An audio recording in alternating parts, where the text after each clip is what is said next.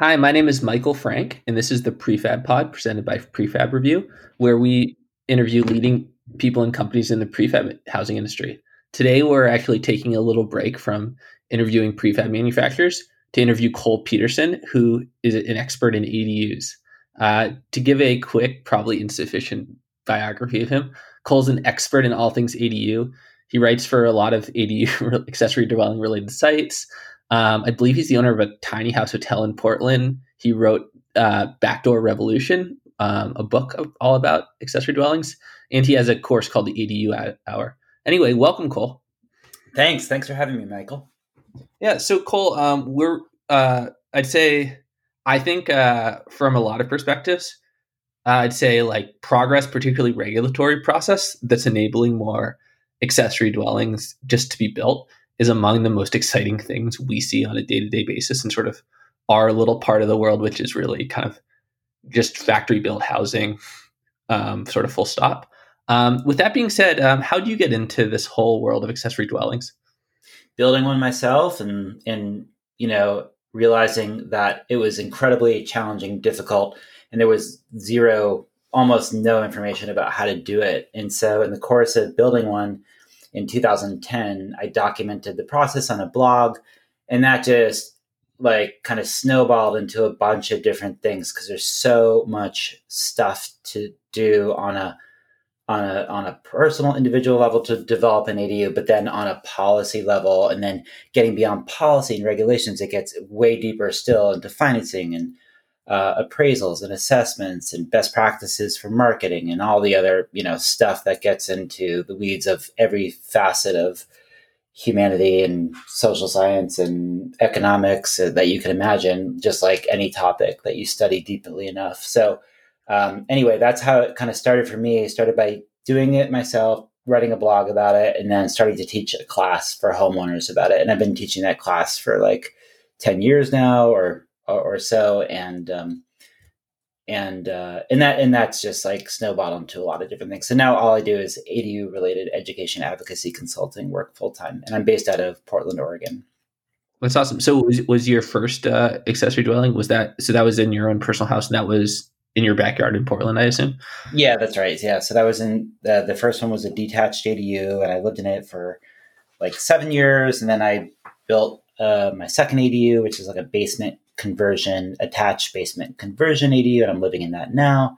And I'm about to start to build a third one, which is going to be a detached new construction, kind of a high end ADU that I'll probably move into. And then, but I'm going to, I keep on pushing my own envelope in terms of what, just to get experience with all the different facets of this stuff. So this next one, I'm going to try to ideally finance entirely, not pay any money out of pocket, and try to do one where I use a design build process. So I'm not involved with the construction at all, just to kind of see what it's like to play that role, which is, more akin to the prefab space, I guess. Yeah. But the other two I've been very heavily involved in the design and the build portion of it as essentially playing a homeowner GC role.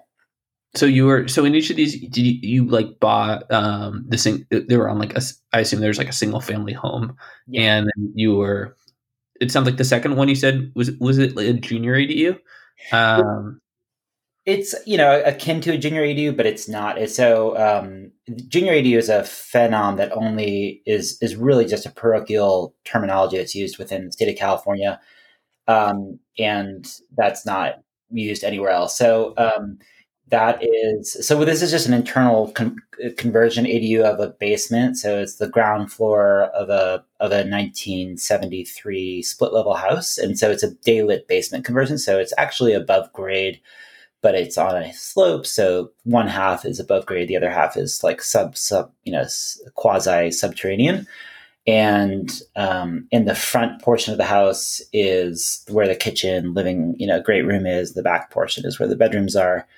And it's a really cool unit. And so it's very similar to a duplex, but it's classified as an ADU for various reasons. And it was, previously a garage, 2-car garage with one like utility room and a little dinky bathroom, and we ripped everything out and started from the studs and kind of did a gut rehab renovation of the lower level to turn it into a bona fide ADU. So let's, before getting too deep into your projects, I'm reminded that probably, do you think you can just give like a quick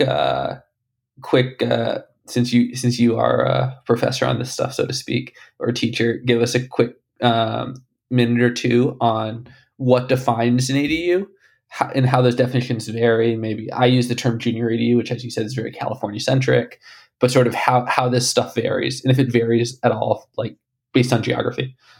Yeah, it does. It does vary, and increasingly as the ADU movement kind of picks up steam, and with California legislation and now other legislation occurring in different states and jurisdictions, the tried and true definition of an ADU is being put to the test, because all of the kind of progressive stuff that's happening within ADU regulations is breaking out of the mold of what the quintessential definition of an ADU is. With that caveat aside, it's the definition that I use is an ADU is a secondary housing unit on a single family lot, which is kind of the conventional, traditional concept of an ADU. But now you can no longer say it's just a secondary housing unit, because, in fact, in the entire state of California, you can have two ADUs. One is a junior ADU, one is a standalone detached ADU.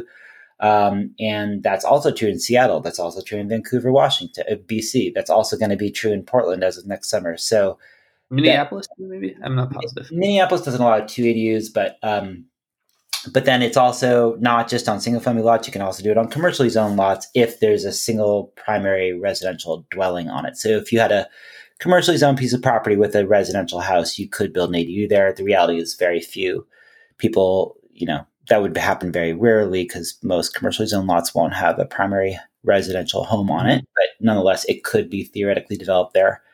And yeah, so the definition is just that it's a diminutive, architecturally subservient dwelling housing unit to the primary dwelling or housing unit. And the structural forms in which the ADU functionality can be housed can vary quite a bit, from internal ADUs to detached new construction ADUs to conversions of pre-existing structures such as garages or whatever, studios or workshops, to attic conversion ADUs, to bump out attached ADUs. So the reality is most ADUs out there, probably half, I'd say, to 60% of them are detached new construction. Roughly a quarter are carve out ADUs of existing permitted structures, and then a quarter of them are like iterations of garages, ADUs above a garage, or ADUs that are converted out of a pre-existing garage. And definitionally, do they need to all have like a kitchen and a bathroom and a shower, or does that vary? They have to have what differentiates an ADU from any other permitted habitable living space is the kitchen, and really what differentiates a kitchen from when you get down into building code details is really just the sink and oven itself. So you can have like a countertop space that has a 110 outlet, and you could plug in a microwave, a hot plate, a convection oven, a fridge, and it's not an ADU because it's not a kitchen, because it doesn't have a kitchen sink and oven. So this is where I kind of like to push the envelope a little bit with these conversations regarding accessory dwellings in general, which is, most people that have what look and quack like an ADU are not, in fact, permitted ADUs. And I'm okay with that. I think from my vantage, whether or not it's classified as an ADU in terms of the local jurisdictional code, nonetheless, it's filling the same kind of social, environmental, economic goals that a permanent ADU can fill. And what's the size range of these? I know in California, I think I think it's technically still 1,200, but the way that we've seen the sort of regulations go, and now it sort of becomes de facto 1,000 square feet. But I assume, and again, we've done some accessory dwellings in other places. But yeah, what is the range you're seeing? I mean, typically ADUs are limited to, they're almost always smaller than the primary house, although there's even exceptions to that. But yeah, in California, which is kind of the biggest market now in the country for sure for ADUs, and specifically Los Angeles, I'd say is the biggest among them. It's 1,200 square feet is the limit. Whether I couldn't actually tell you what the average statistical size of an ADU in California would be because the data on ADUs suck, and that's among the many, many, many, many kind of policy things that I'm interested in is forcing jurisdictions to create better reporting about specific aspects of ADU development so that we can start to understand how big are these things that people are actually building on when they're said and done. So in the Portland market, we limit ADUs to 800 square feet. The average size of ADUs that are built in the Portland market is something like 620 square feet, the statistical average. But if you looked across the I guess that would be like the median, but the mean would be like 750 square feet. So a lot of people are building, basically maxing out their entitlement. Now, if the limit of an ADU were, say, 1,200 square feet in Portland, people would probably try to build them bigger than 700 square feet. But there comes a point at which the site constraints themselves would limit the ability for people to build up to what they're allowed to build via entitlements. And on the new Portland stuff, is it going to be a similar to California where it's like basically one thing within the house and one detached structure outside of the house, or will there be a different regulatory framework? It's going to be different and better. I'm really proud to say it's the code that's coming forward in Portland in 1 year called the Residential Info Project, coming into effect in August 2021. Is going to be I just have to say it's going to be the best code that's ever come forward in the United States for residential development period. And so in ADUs in particular, you can build 2 detached ADUs. You can build 2 ADUs within a single detached accessory structure. You can do 1 internal ADU, 1 detached ADU. It's much more liberal than any other code that allows for 2 ADUs, including Vancouver, BC, which is always kind of the godfather. You're saying they can both be detached, so they can both basically add new space. Yeah. And are there? So let me run through a bunch of questions because these are the things that we see, I see that are kind of interesting decisions from town to town.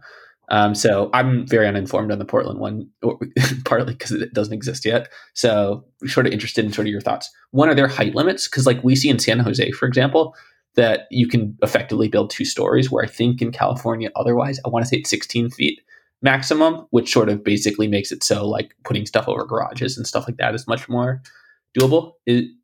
What is is there height regulation? Yeah, so you can build to 20 feet at the midpoint of the gable, which is a weird way to frame basically being able to do a 2-story dwelling. So you can do what would be equivalent in California, be building up to 25 feet. So If you look at California's code is incredibly good, but it's incredibly bad in that one regard. Because by limiting structures to 16 feet, you're forcing. California's code is a minimum, right? So, San Jose has gone beyond that, for example, but I don't think most areas have.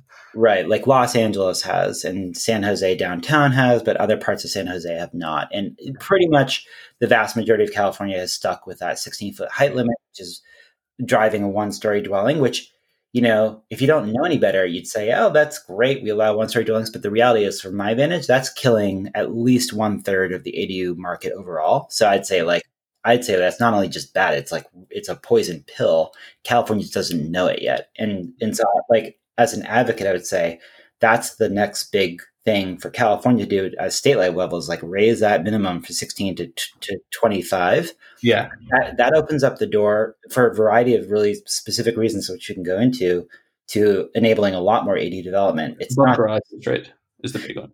Well, that's one, but that's not the biggest one. The biggest one is that, most lots where we want to see ADUs built are urban infill lots, i.e. small lots. And so if you're forcing people to make a trade-off between, say, an 800 square foot ADU that's 1 story, it's going to eat up most of their backyard, or building a smaller ADU in order to preserve their backyard. Well, it's a tough call, and you might end up building a smaller ADU, but that all of a sudden means you're building like a 0-bedroom or a 1-bedroom ADU, which doesn't pencil nearly as well as a 2-bedroom would. And you can easily do a 2-bedroom in a 500 square foot footprint if you go up 2 stories, and you can feel huge. You can do a 1-story It's 500 square feet, great room below, and then a lofted bedroom on one side. It has this gorgeous, huge, voluminous, lovely, spatial feeling that you cannot achieve with a one-story ADU.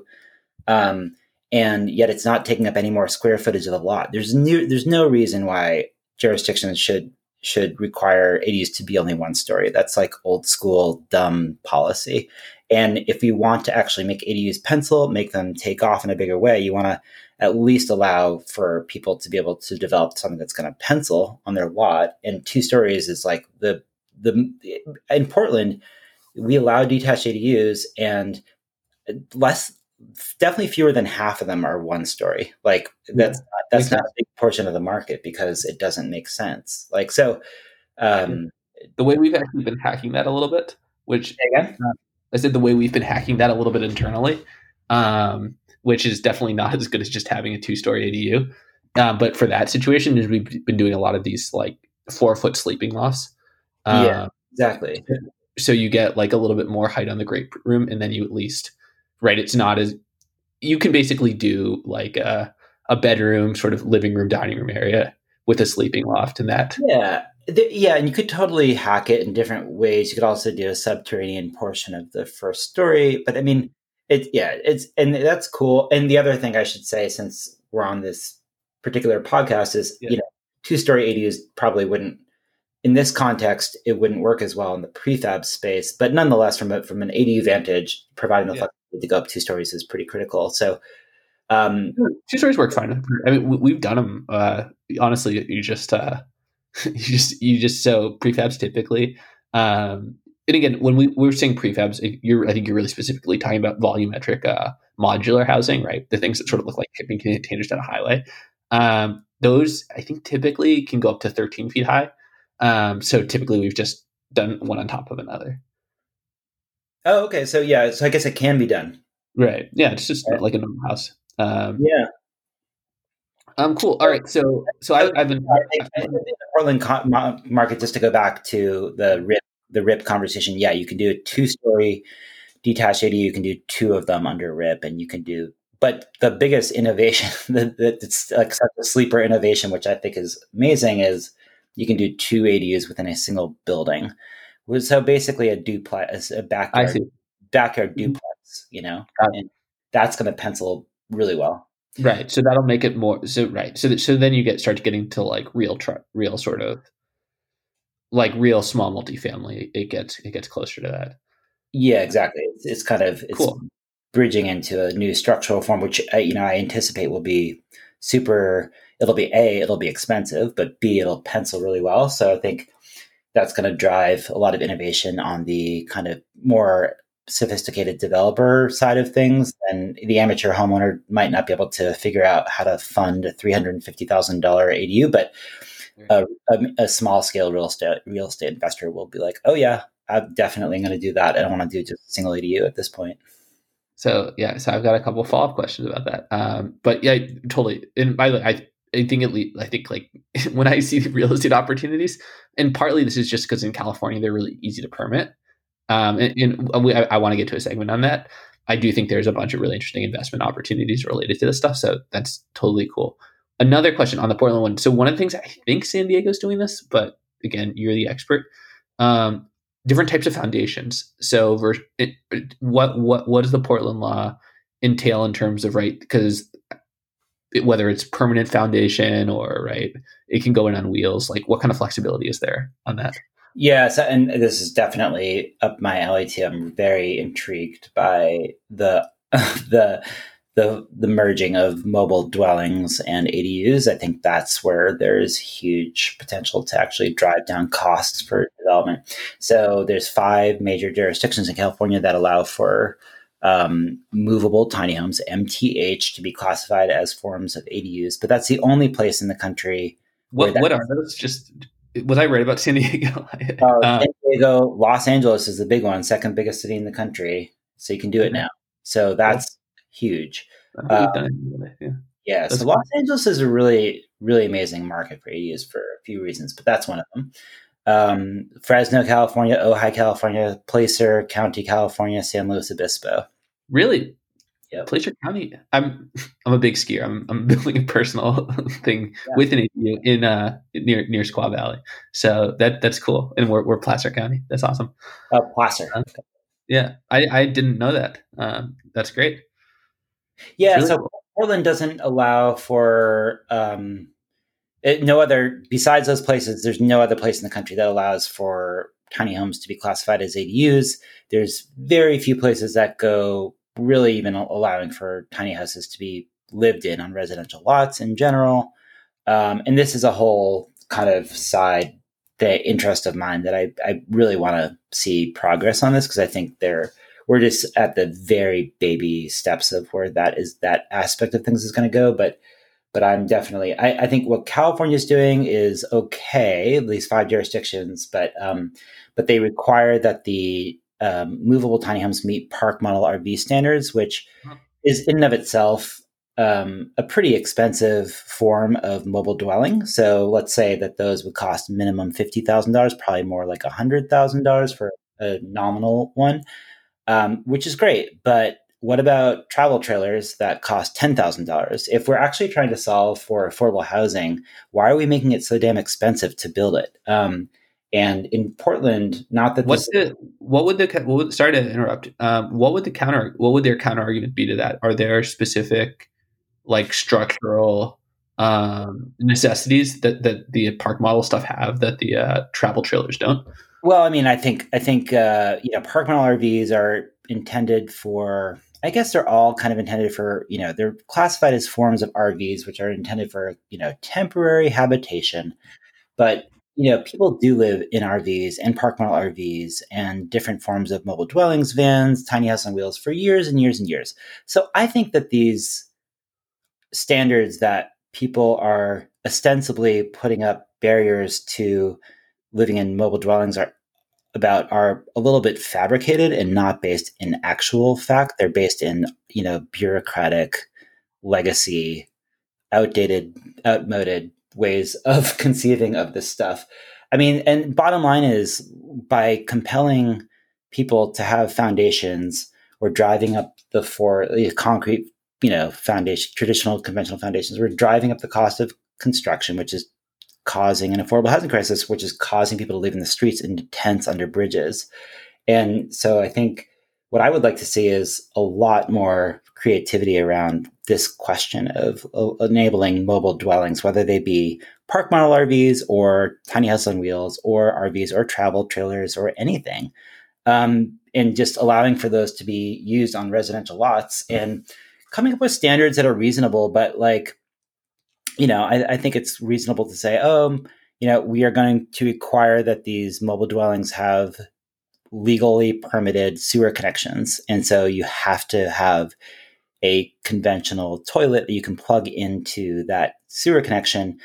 But to compel that the structural form must be wood clad and must be built to park model RV standards, to me is arbitrary. I would like to, I'd really like to question the rationale of that because I think it's as an interim step. I get that it's a step forward in the right direction because it allows for mobile dwellings, but I think it's causing the prices of those mobile dwellings to be roughly 8 times what they would be. If you go on Craigslist right now in your jurisdiction, type in travel trailer, you will find 100 travel trailers for sale that you can live in right now for less than $10,000.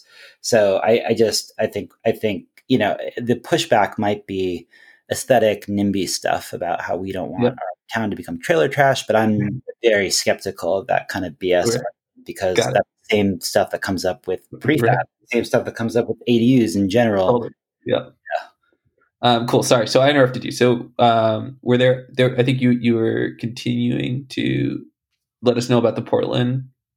Uh, yeah, the Portland regulations. Were there any other things that we should know about those specifically?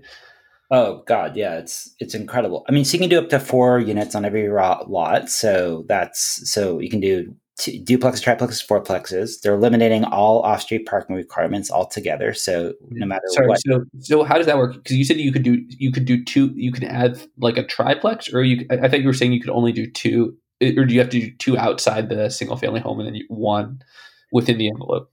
You can do two ADUs. So if you do an ADU, you don't have to pay residential impact fees, but they're limited to 800 square feet. And if you're doing two ADUs, then those are allowed on as a detached accessory structures or in single detached accessory structure. If you do a duplex, triplex, or fourplex, the way that Portland is defining that is that they have to be sharing a conditioned wall. So you have to have, the structures have to be attached, basically. But that could be a new. But that could be. But so you could basically take a single family home, add a triplex, and share a wall, and you'd be Yeah. cool. Yep. Oh, okay. You can, yeah, add a triplex. Yep, totally. And then they're going to allow cottage clusters by right pretty much everywhere. So that's multiple, it's like, four or more detached accessory structures on a lot, retaining the single family house or not. So that's going to be an allowable structural form. Um, so those are the big changes, but there's a lot of other changes that are it's complicated stuff, but ultimately it's just it's enabling the type of freedom that allows for the free market to operate as it should without the artificial constraints that have been put in over the decades by you know zoning regulations that were informed in part by racist ideologies. Totally. So should we should me and you go into business together tomorrow and raise a fund and just start buying like single family homes with backyards in parts of Portland? Or and I'm joking, but like are people starting to do that? Because right, like I think what do you think? Six months or a year isn't that far from now. no, it's not. Yeah, I mean, and everybody in well, I shouldn't say everybody, but a lot of people who've already built an ADU are Yeah. now they're just like, yep, I am ready to start planning my process here of building a second ADU. It's definitely, I mean, I'm one of those people. I'm going to start mine, right, pretty soon here. So you said 20 feet because so you couldn't do a 3-story per se, right? Like you couldn't do a 3-story triplex, right? You no, you can. Yeah. But if it's a detached accessory structure, it's limited to 20 feet at the midpoint of the gable. If it's a primary dwelling or a duplex, triplex, fourplex, you can build up to 30 feet at the midpoint of the gable. When you say it's a fourplex, does that count the primary residence, or is that, or are you saying there could be 5 units on the property? Four is limit, except now, yeah, so it gets deeper still. So if you meet what are called deep affordability requirements, which are like half the units are rented out at a Right. certain percent of Yep. MFI, then you can build six Okay. Cool. property. Nice. Yeah, That's cool. that'll be a code that's utilized by affordable housing groups that own single family housing stock more than amateur homeowner developers or Right. affordable Right. housing or developers in general. But then it's sort of advantageous. Again, I typically have sort of mixed feelings about these kind of laws being right, like subsidizing certain groups. Oftentimes, I feel like they end up being a little counterproductive. But that's cool. But I at least understand the ideology is right that you are making it more palatable to build affordable housing, right? Yeah, exactly. It's just it just happens to pencil for affordable housing developers to do it if they do it this if they do it this way. Whereas I think the math, the kind of the pro formas that were worked out show that it would be difficult for the math to pencil out for affordable housing developers to build fourplexes, but the deeper affordability bonus facilitated a way, like a kind of a pro forma that would allow for sixplex development. So Um, that's yeah. yeah. So I don't know how much it'll be used, but it's Right. great. And when it comes to housing regulation, and sorry, we've gone way deeper on this Portland regulation. And what's the name of the? Is there a bill name or a law name on this specifically? So our Yeah, listeners. it has the unfortunate acronym of RIP, RIP, and it's that stands for the Residential Infill Project. Um, Incidentally, since we're talking about this in depth, I'll just mention that on October 14th, next month, I'm going to be teaching a 1 hour class about the Residential Infill Project and how Oregon House Bill 2001 through an organization called Earth Advantage that I partner with. And I would invite anybody who's interested in this I'm going to be targeting my presentation for like homeowner, developer, realtor, developer types. And I'm going to be teaching that workshop, and then there's going to the two guest speakers will be the authors of the two regulations. In Oregon House Bill 2001, we haven't touched on yet, but it's essentially taking RIP and expanding it statewide. So every single city is going to have a regulation that's equivalent to RIP. That's awesome. That's really cool. Okay, so all right, so a couple things on this financing. I think we're planning to get to that at some point. So I mean, I think that's one of the most challenging things. Oh, so I guess I do want to talk about financing, but before that, um, in terms of short-term rentals, are people going to be able to use these new units for short-term rentals? Because it seems like a lot of the areas in the country have basically said, "Hey, we want you to be able to do this." But yeah, you can't make money on short-term rentals using this. You can only do, XYZ on these things, which again, I think depending on the area can also make it more challenging. What kind of limitations are there on that, if any, for the Portland rule? Yeah, and this is like the most, maybe controversial question, I guess, amongst, jurisdictions that are considering ADUs. So this comes up everywhere.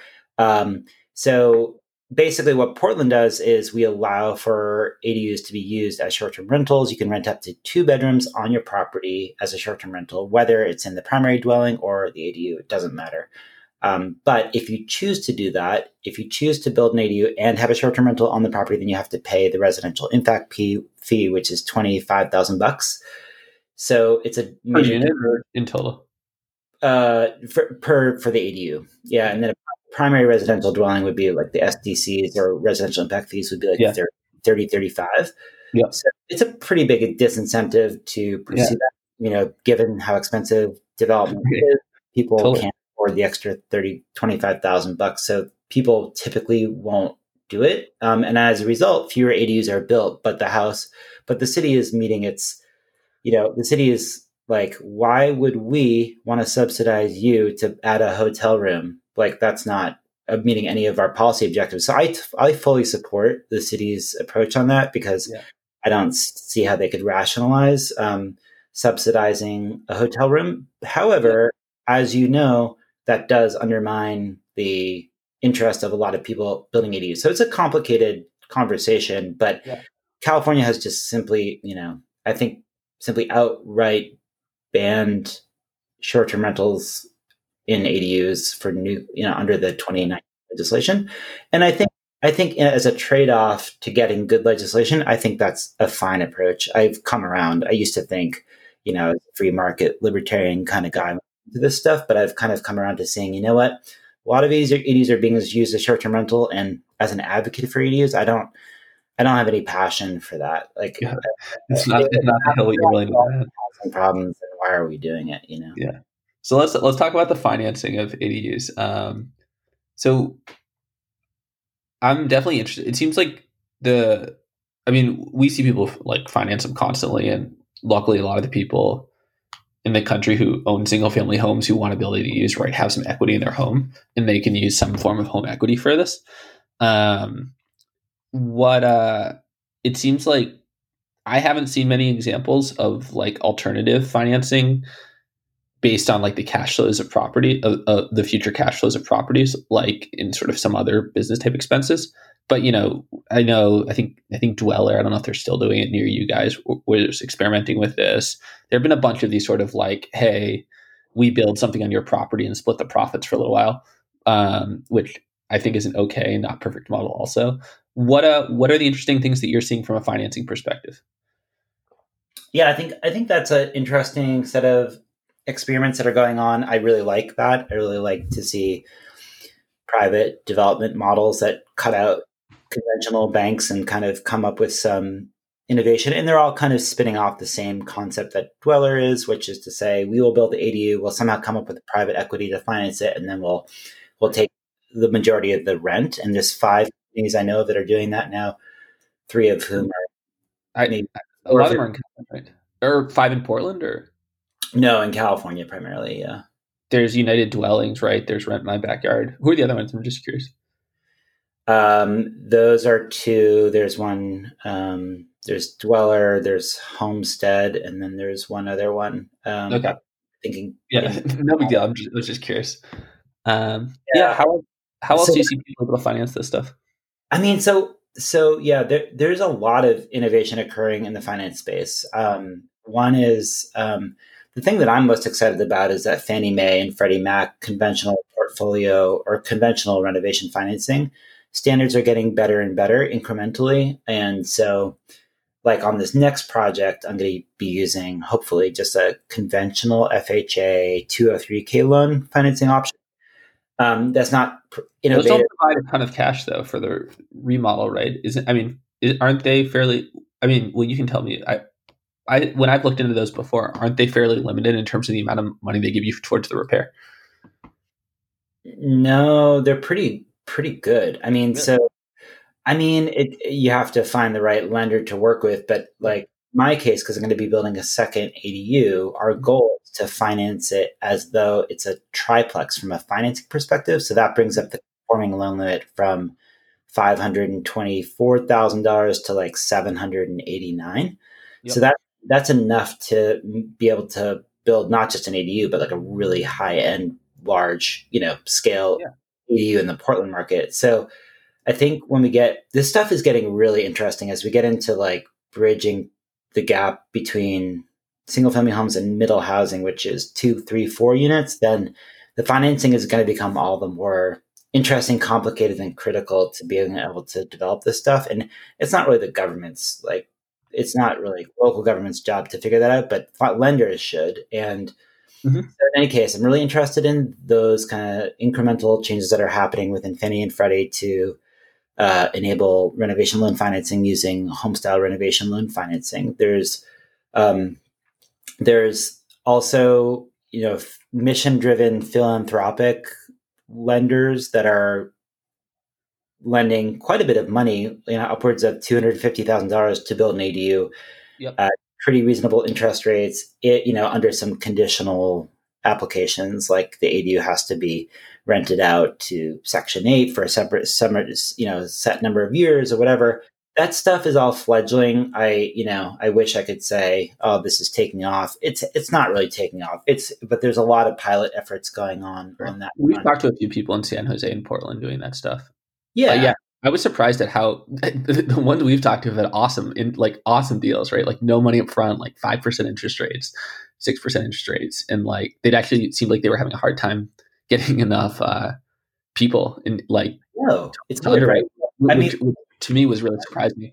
the market is it's interesting because like I was mentioning how we no longer allow for short-term rentals in ADUs unless you pay the residential impact fees. When that change occurred in 2018, that dropped the number of ADUs being permitted quite a bit. So now the demand for ADU development has gone down quite a bit because we've kind of been in the, I don't know, we're more, it's been around for longer, so it's not like a mad rush like there is in California right now. Um, so it's hard to know whether the lack of interest in those kind of mission driven lending options is just a sheer result of the lack of overall demand for AD development or what. But yeah, I concur that they've had a surprising little amount of interest. Maybe they've just done a poor job marketing. I don't know. But most people, as you mentioned, are not using these innovative ways of financing. ADs are using HELOCs, cash savings, family loans, and stuff. And so, like, that's still kind of the main way that people are doing this stuff. But there's several other approaches that people are experimenting with, things like equity sharing financing, equity models or shared equity model financing, and uh, mm, I mean, yeah. So there's a couple other like small experimental things that are going on here and there, hard money lending, but I'd say that 95% are using kind of like the traditional HELOC, cash savings, family loan kind of save it, development or financing options. And then to the extent that there's, what I see as like what I see on the horizon is really just like renovation loan financing getting better and better and better. And I hope that it does, because that's what we need to happen really to scale up ADU development. The thing that we're actually, I've been trying to push more people who come into our concierge service into it because I think it's interesting. That honestly seems better on paper than just the number of people we've done in practice. Is have you seen, and this is maybe potentially more of a California concept, have you seen many people trying to do different kinds of TIC arrangements, particularly for owner occupiers? You know what that is, right? In terms Yeah. of So TIC is sort of a hack in California.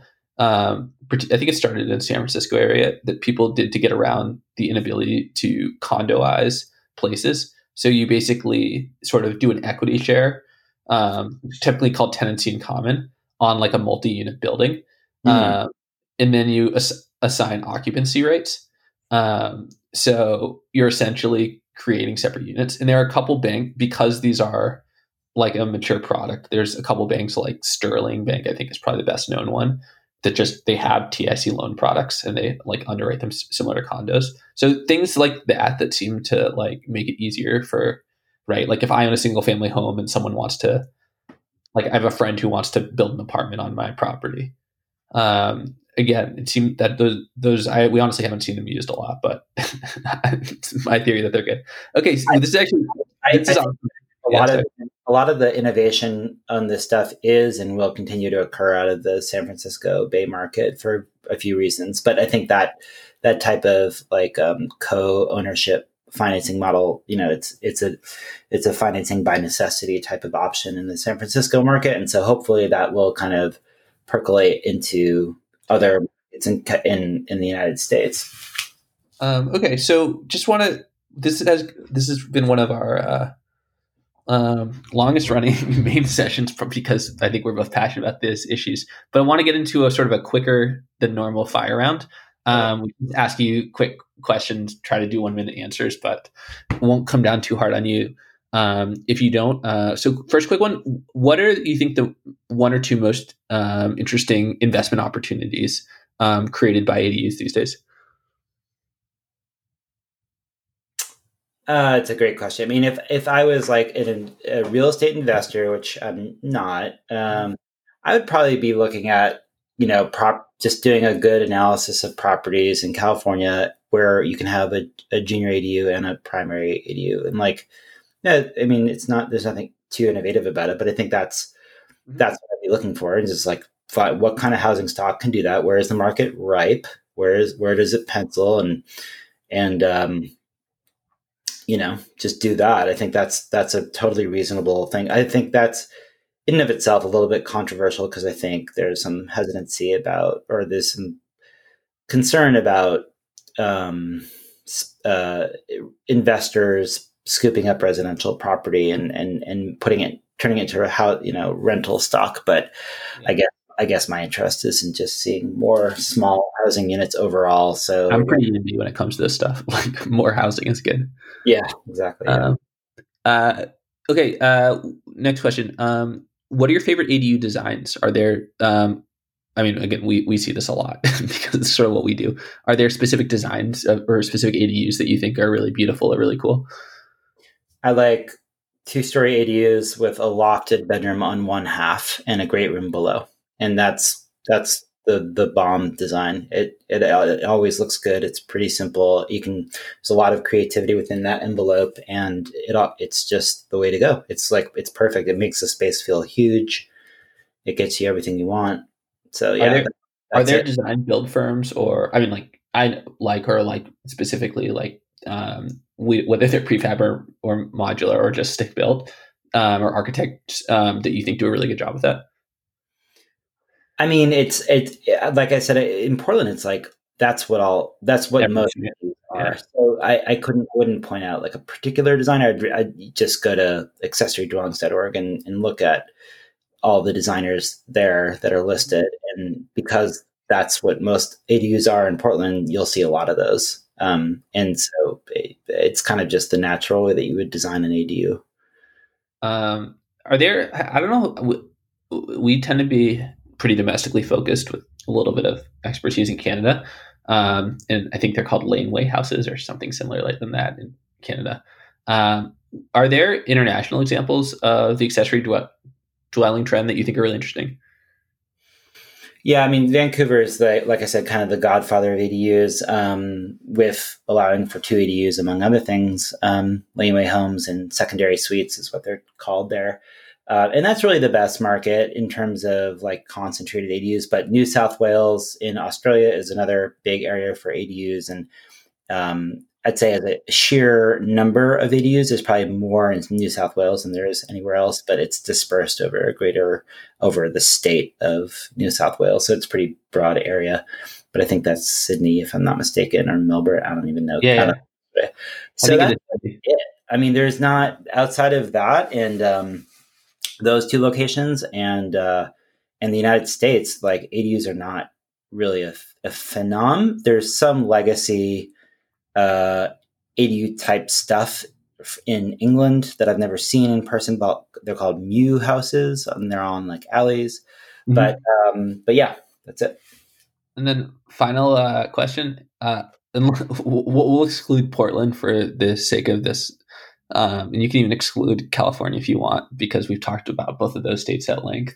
What do you think the best legislatures or the best cities or states are in terms of regulation are these days on this?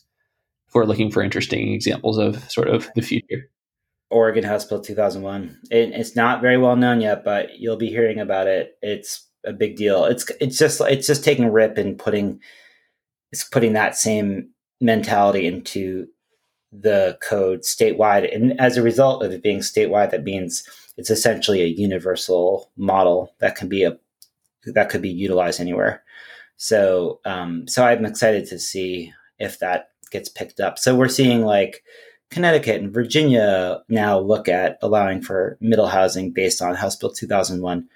And so that's, I think we're going to see that, that crack open up in more places, and hopefully so, because the entire East Coast is abysmal and needs to leapfrog out of their antiquated zoning regulations and go, well beyond where they are now. So I hope that they do leapfrog and they can look to Oregon House Bill 2001 to do so. But I think it's yet to be determined how all this stuff will actually pencil, whether people build middle housing or not. It's not like California where the numbers will obviously make sense. It's, Oregon's not, it's not as expensive. So even with the best code in the world, we're not going to see tons of this stuff being built. Um, yeah. Cool. Well, cool. Thank you. Thank you so much for being on the Prefab Pod. Everyone, if you want to learn more about Cole, again, search 80 accessory dwelling. I think accessorydwellingstrategies.com is probably one place to find them. Google backdoor revolutions and other, Google the ADU hours and other, to find out more about some of the stuff I talked about as it relates to accessory dwellings and prefab and modular housing. Prefabreview.com is always a good place to check out things out. Cole, thanks very much. Really appreciate the time. Yeah, it's been great. Thanks, Michael.